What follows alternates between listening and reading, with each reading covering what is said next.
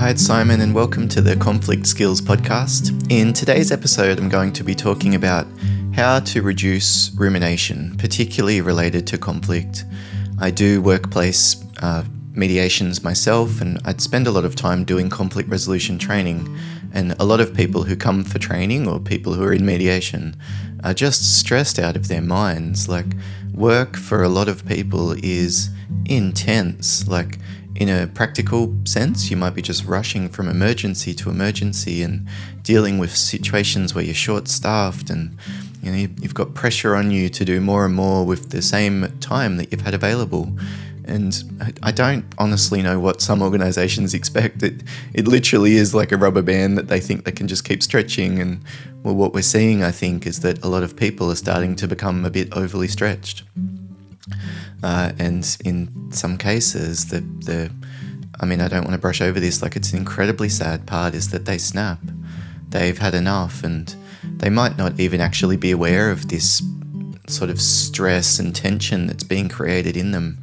It's like the frog in the boiling water that's not aware of it as it gradually increases.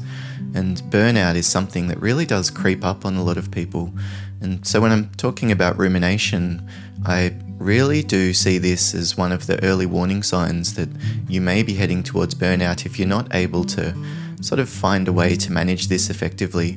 There are tools that you can use. I'll talk about one particular approach today. And it's really related to the cognition, the thinking. In other words, the story that we're telling ourselves about the situation. And then as a result, the way that we feel, and then as a result, the way that tends to ripple back like an echo bouncing off a wall and coming back and hitting us again. The way that we feel is connected to our thoughts and behavior. In a lot of the episodes on this podcast, I talk about behavioral options like protocols that you can use to reset after conflict, for example, the type of breathing that might be useful, or adopting a body posture that triggers the release of testosterone and decreases the release of cortisol. Yes, and that helps. And even for rumination, it might be worth considering exercise, for example, or something like yoga, where you need to concentrate on your breathing and calm yourself down at the same time as doing challenging poses. You can just watch YouTube, do it yourself at home. You don't need to pay for anything. You don't need to go and join a class if that's something that you'd find embarrassing or unpleasant. I have never gone to a yoga class, and I really would dread it, to be honest. And what I do is just watch YouTube and do it in my bedroom. And my goodness, it's been a powerful help for me in reducing things like rumination. So if you're experiencing rumination, considering some options on the behavioral side, probably the types of exercise that burn off a little bit of that adrenaline that's built up within your system. But today we're thinking about thoughts. And it's really in line with the way that we think about ourselves, and therefore what it means to be in the conflict situation that we're in. What tends to happen when we're in conflict is that we experience it as a threat. And when I talk about threats, I'm not just talking about physical threats, although they're certainly there. We might literally feel like the customer standing over the top of us might punch us. We might literally be worried that the contractor that we're dealing with on the construction site might flip their lid and just, become violent. So that's there. There are other physical types of threats though too, like exhaustion, discomfort, like being outside in really hot, uncomfortable conditions. Maybe the whole team comes back in for a drink and you ask one of them to go back out and get something that they left back into the sun. That's the kind of situation that can be perceived as a threat, of course. It might be hunger, it might be boredom, all of these different factors. If we think about the potential to experience discomfort, that's something that we experience as threatening. And it makes sense because historically we weren't within this same contained, structured environment like an office at work. We're out in a field, and if we started to get itchy, that was a real serious warning sign that we might have eaten something poisonous, or we might be brushing up against leaves that are, causing us harm. So we've had to pay attention to discomfort really carefully throughout evolution. And today, unfortunately, our systems are still pretty finely tuned to trying to avoid this as much as possible. You particularly see it in kids, my son just desperately wants to avoid any situation where he has to sit for 5 minutes and just be bored. Or when he gets hungry, it is like meltdown mode, if he doesn't get some food in his system pretty quickly. I wonder if that's because they were more vulnerable historically, and so they needed to be more reactive to potential threats like discomfort, hunger, boredom, loneliness, and isolation, that kind of thing. Who knows? So there's the physical threats. It might be emotional threats like embarrassment and rejection. Maybe a team going out for lunch and not inviting you, or you need to stand up in front of your colleagues and give a presentation. It might be having a difficult conversation with a customer and they're yelling and you're aware of other people around in the store watching you. It might be seeing someone do the wrong thing and you just felt helpless in the moment, and so you didn't do anything. And so therefore we worry about, well, there's a guilt and shame factor that's connected to, well, this behavior was out of line with what's expected from within my tribe, and that's oriented towards survival. So we might have that threat response to emotional threats like that, embarrassment, rejection, that kind of thing, isolation. It could also be in response to uncertainty. When we're not sure what to expect, that's the other area that can often trigger a pretty similar fight or flight response. So when we're in these types of situations that involve one of those threats, this threat response becomes activated in our body. It's the sympathetic nervous system. It's activating us to get ready for action. It releases adrenaline. There's a buildup of physical energy ready to fight the threat or run away, because that's been suitable through a lot of situations involving threats historically. But if it's something like a job interview, that's not ideal. So I'm in a job interview, there's this potential for embarrassment, rejection, there's a lot of pressure on. I certainly would experience that as threatening. And so in the moment, what happens is that the memory becomes imprinted with the level of threat that I perceived in the moment. I'll say that again, that memory becomes imprinted with the level of threat that I perceived in the moment. This is also something like a mechanism that we've developed throughout evolution. If you've seen an animal's tracks outside your tent, and it might be a bear or something that's going to eat you in your sleep, your brain is hypervigilant to any other information that comes in related to those footprints, right? If you hear a rustle in the bushes, you'll quickly jump out of bed and get ready to defend yourself. Whereas if you saw the tracks and you knew that they were 2 months old and actually it was your son drawing bear prints outside the tent and bears don't actually exist in this part of the country, then you wouldn't have that same perceived threat in the moment, right? It's just the perceived threat. It might be exactly the same trigger, but your perception is different. So therefore it doesn't become imprinted with that high level of threat. When a memory does become imprinted with that high level of threat, it echoes back to us from the past. It's like we remind ourselves about this thing that might be potentially dangerous. Of course, that's good for survival. We should be hypervigilant to things that are actual threats. The challenge is that a lot of us perceive threat today for things that aren't actually as threatening as we think that they are. Like weird little situations. I know when I pick my son up from school, all of the parents are gathered around the school and there's just this awkward moment because I don't really know everybody's names. There's people that you recognize and you say hello, and there's people who find me to want to make conversation and small talk, and sometimes I'm in the middle of something at work. I've just gone to pick up my son and I'm wanting to get back to it to continue, and I'm pretty frustrated, to be honest, about the distraction of this person wanting to talk to me. It sounds horrible, but that's where my head's at in the moment, right? Anyway, I feel a real sense of threat then as they approach me because it might be taking my time. And so I perceive this as threatening. And so what tends to happen then is I'm lying in bed trying to get to sleep, but my brain is buzzing.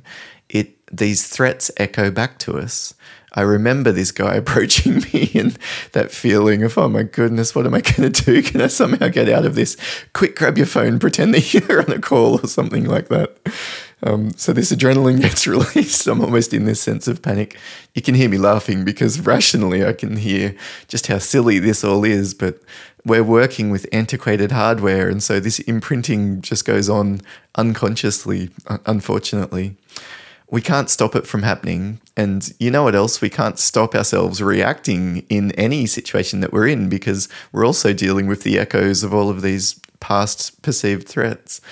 But what we can do is to try and be aware of it through something like reflection or meditation, just spending 10 minutes in a room, being quiet, sitting down and watching the patterns in your thoughts. It's almost like you go and sit in the movie theater and you watch which memories keep coming back again and again.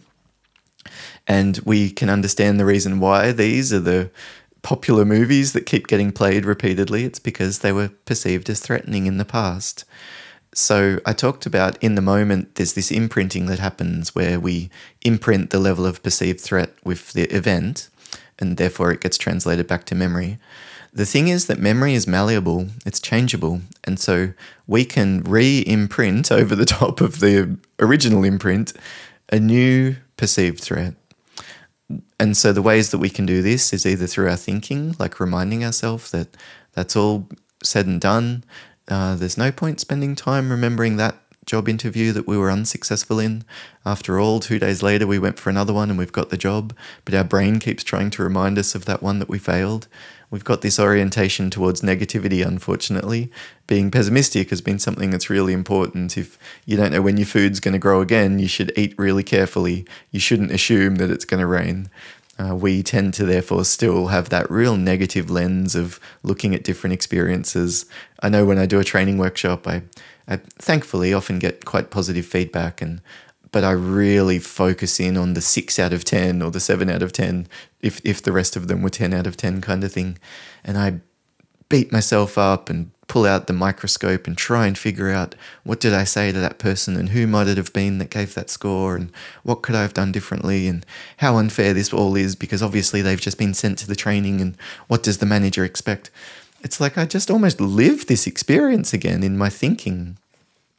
So what I can do is jump in when that's happening and just stop it. Just gently remind myself that that's past now. It was certainly an uncomfortable situation, but my goodness, what's the point of adding more discomfort to it and more stress by reimagining myself going through it again? And so I just sort of respectfully press pause and go and put the file back in the folder. I put the DVD back in the case for those of us old enough to remember that. I close the notebook that seems to be just rewriting this thing again and again. And then what I do is turn to the physical side, which is just physically relaxing. Take a few deep breaths using your nose, really concentrate on the breath out, and with each breath, try and breathe out for a little bit longer and take a little bit longer for the breath in and the breath out. Pause in between. What you'll notice is that your heart rate just naturally slows and your physical body starts to relax as well. And what we've done is sort of added a little bit more of that next imprint that we want to be added on top, which is being calm and composed. It was a pretty crap situation back then, yes. There's no point re-experiencing it. And so I'm re-imprinting this thing that I'm safe, it's under control, I got through it, and I can get through it again, it'll be okay. Even if I don't get the job, even if I run into this person again tomorrow at school pickup, I can deal with it, right? It's an unconscious process, so there's nothing more needed than that. It's reminding yourself that this is in the past and it's not going to be helpful to re-experience it, and directing your focus back to the present, and then calming yourself down physically, doing that deep breathing, do a quick body scan, go through the different bits of your body and just check in how you feel. Is there tightness in your shoulders or are your legs feeling sore? It's just orienting our focus in the present, which stops that echo from resonating as often and bouncing around in our head and getting louder and uglier. The same thing happens for the future, by the way. I tend to think more about the past in terms of rumination, but a very similar thought process, it's like thought, feeling, behavior process happens. The sympathetic nervous system gets activated for things in the future as well, like some difficult conversation that you've got coming up tomorrow, or that horrible family event where you'll have to spend time dealing with these awkward cousins that you can't really remember all of their kids' names, or being angry in advance about your husband that always is late and you want to be on time for these kind of things, and just because he can't get his act together, you're always at least 15 minutes late. We pre-feel, we imagine what this is going to be like in our head. We sit down in the movie theater and that's what comes on, and we experience it again. We have conversations with people in our head, in our imagination. We think about what the room might look like and where we should sit and what's a good plan for in the morning and what do we need to tell our kids to make sure that they get their act together and we're not late because of them. And we experience the emotions that go along with this too, the stress and the discomfort and the tense, pent up discomfort of being on edge or under scrutiny or having things happen that are completely outside of your control. And the approach that we would take for dealing with those sort of pre-feeling ruminations, the imagining what it's going to be like, is very similar.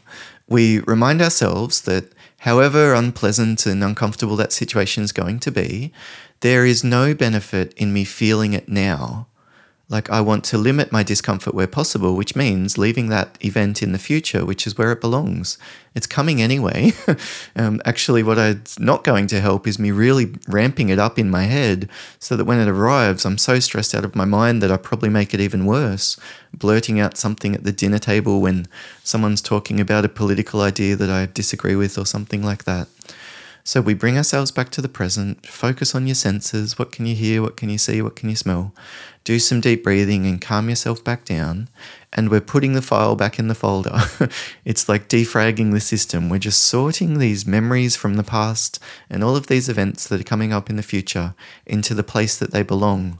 And when our mind is a little bit more ordered, we tend to feel more in control. It reduces the sense of perceived threat and that sense of just sitting there being on edge. And what you might notice is that after you can break through the first echo, the first wall of these memories or these future events and just get through it, just write it out, just recognize that this is just an echo coming back, we understand why it's happening, then all we have to do is calm ourselves down and tolerate it in the moment, even when it feels uncomfortable, orient our attention back towards something that's going to be more helpful, connect our focus to the present, and it helps us to endure it. And then this is the re-imprinting that happens. We break through that first wall, and then the next echo that comes through is just so much more manageable. Then over time, it does start to decrease, and we don't continue to re-experience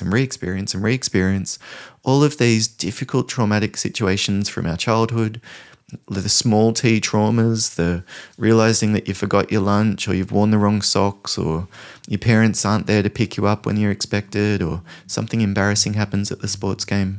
We've imprinted this sense of threat in all of these memories, and a lot of us re-experience them again and again and again until we decide to do something about it.